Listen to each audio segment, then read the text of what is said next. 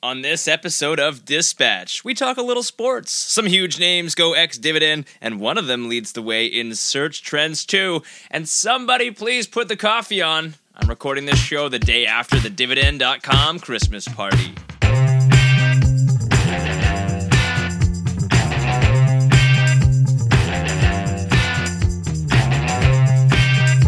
Welcome to Dispatch. Greetings and salutations, my friends. Happy to have you along for another installment of the Dividend Dispatch, the ultimate show for dividend investors, brought to you by Dividend.com. This is your friend Jeff, easing you into the first full week of December. Hanukkah kicks off this week, so a happy Hanukkah to all you who celebrate the Festival of Lights. Coming up on today's episode, we've got everything you need to know about the markets between your desk and your door. Starting with the Dividend Market Minute, a recap of the week that was and the week that's coming at you, all from a dividend investor's perspective. Then it's Dividend Search Trends, a window into the mind of dividend investors. By looking at last week's most popular search queries on Dividend.com, we get a little insight into the future. And of course, they're all anonymous. Then I'll take you through the marquee stocks going ex-dividend next week. Then lastly, the fan favorite, our bleep moment, a segment of the show in which we look back at some financial blunders that would certainly make anyone living in that moment or experiencing it at that time say, oh, bleep. And tying a bow on it all, investment philosophies. This week's philosophical statement is one you certainly will not want to miss. You can reach me anytime on Twitter at Dividend.com. Spell the word dot when you do it. Use the hashtag DivDispatch on Facebook or Twitter to generate dialogue with myself and the dividend investing community. Time now for the Dividend Market Minute. It's time now for the Dividend Market Minute, where we take a quick overview at what happened last week and tee up what's coming at us in the week ahead, all from, as I said, the dividend investor's perspective. You can catch a much more in-depth version of this online anytime that you wish on Dividend.com.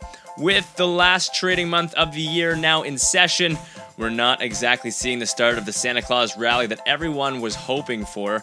Once again, the culprit was the Federal Reserve. You guessed it, all eyes are on the Fed and its historic decision to raise rates later this month, or not raise rates. And while much of the data is pointing to that eventual rise, some metrics haven't quite been so rosy, and there is still a chance that the Fed won't raise rates this year, and that has us as investors on edge. And with edge, we get a hefty dose of volatility.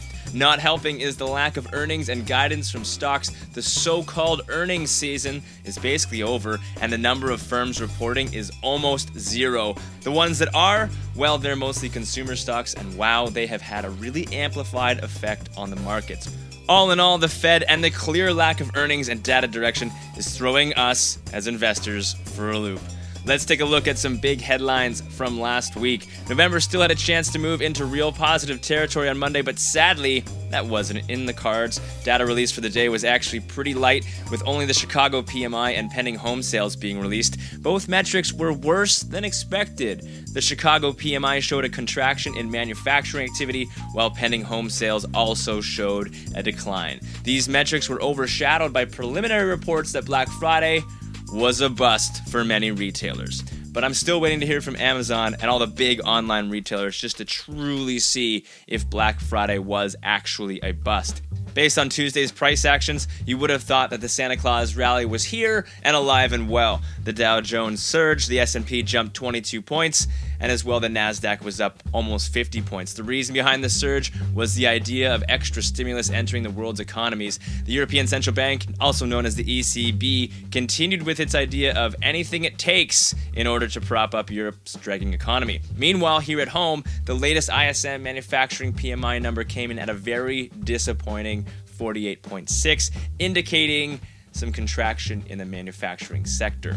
Wednesday, not so kind to the markets. The day began with prices for crude oil as they broke $40 per barrel. That hurt energy shares in the major indexes. The real key was Janet Yellen. During a speech, Yellen expressed her confidence in the U.S. economy and basically signaled that the rate hike was coming. Helping her cause was the recently reported ADP employment numbers, The change in the numbers of employed people during the previous month surprised on the upside and came in at 217,000. Bullish data in the Fed's Beige Book also indicated the rate hike was coming, and markets were not a fan of this bullishness. All three major indices sagged. Thursday continued the pain for the markets. For starters, the stimulus measures proposed by the ECB failed to ignite investors' hopes, and here on home soil, unemployment claims came in at target point 269,000, while ISM non-manufacturing numbers showed a decline but positive number. Janet Yellen also gave bullish testimony before Congress. All three major indices sagged. Friday was positive. The days ended in the green. So here's a look at the week that's coming at us. While the week I just recapped was full of heartbreak, this week coming at us promises to be a tad bit better in terms of the amount of things we need to think about, and we're still in limbo regarding the Fed's yes, no, maybe so approach to the rate rise. Economic data and earnings will be very light. Retail sales, consumer sentiment figures, and unemployment claims are the only real show in town, and the day-to-day investors could use the break. As we all know, the Federal Reserve's interest rate decision is looming, and the volatility that will bring. As I said, the news of the week will come from data such as core retail sales, unemployment figures, and consumer sentiment metrics, as well as inflationary numbers. All the goodies that the Fed will look to when contemplating what to do about the interest rate rise. The yes, no, maybe so approach continues. Much of the data comes in at the end of the week, but let's break the week down anyway. The only two metrics being reported Monday are consumer credit figures and the Fed's labor market conditions index. Both tend to have a real muted effect on the market, so not too much to worry about there. Tuesday continues the week's trends of relative calm. The only data point of value is the Bureau of Labor Statistics job openings and labor turnover summary. The old JOLTS report. Easier to say JOLTS than to do the whole thing. Last month, the metric surprised to the upside by a decent amount. A positive showing like that again could help show that the labor market and the economy in the U.S. is doing better than estimated and could prove to be a very valuable indicator for the Fed, so have an eye on that. Wednesday, we'll see the release Census Bureau's month-over-month wholesale inventories number. The measure is a predictor of future business spending because companies are more likely to purchase goods once they've depleted their inventories. Makes sense. Lately, the metric has trended downwards. Perhaps the biggest piece of data of the day will be weekly oil inventories. Any increases could send oil prices downwards, and given energy stocks' previous price action in the face of dropping prices, the markets could be in for a down day there, depending on what happens. Thursday is when we get to the real meat. The biggest item will be unemployment claims. The measure of newly filed unemployed people recently dropped to 269,000 after rising from the previous 2 weeks. Friday will be D-Day for December, at least on the verge of a rate rise. That's how I'm looking at it. When you factor in all the data that's coming in previously, Friday, the deluge of data is finally here, and it's all about the consumer. To start with, we'll see a duo of data from the Census Bureau. The agency will report monthly core and regular retail sales. Last month, both metrics increased, but not at predicted rates. Also weighing heavily on the future direction of the market, the holidays and economy will be the University of Michigan's Consumer Sentiment Index. The number was revised downwards, and the measure of how consumers are feeling was actually less than stellar when compared to the first reported number. Also being released is the Bureau of Labor Statistics Producer Price Index. The measure of inflation might continue its downtrend as energy prices continue to drop. Low or no inflation may give the Fed reason to pause. So in summation, even though the data and earnings will remain quite airy for the week, you may still want to expect fireworks. And with the Fed's big rate decision just a week away, any hiccup or any bump could really move up the volatility in the markets. All in all, the Fed will be the main thing on my mind, and probably your mind too, this week. Dividend search trends. Dividend search trends. Ever wondered what weird and wonderful things your compatriots of the dividend variety are looking up on the internet? Me too. So, we had an insight into dividend.com last week. Of course, it was all anonymous, and I want to share with you the top 5. At 5 and 4, both automotive makers. Car sales overall were very great for November. Ford is number 5, Why? As I said, slight increase in November sales. Overall, a good month in general for auto sales. Number 4, Toyota, tying in with my previous points that I keep repeating. Forecasts for the month's auto sales were 18 million. Actual number was 18.2, which matches last month's number as well, showing that things are healthy in the automotive sector. Number 3, UPS. And compared to FedEx, they have more revenue, 3 times the net income of FedEx, a higher dividend yield, and yet the stock still is undervalued. Plus, Christmas is coming, the goose is getting fat, so this could be a smart pre-holiday buy, and UPS only set to grow. Canadian banks. They round out the top 2. Hang on. I'm just going to let this national anthem breathe just a little bit. Congrats, Canada, on your new Prime Minister as well. So number 2, Bank of Nova Scotia, a very diversified Canadian bank that just released record Q4 profits. And the number 1 search trend, BMO, the stalwart Canadian bank, just increased its dividend.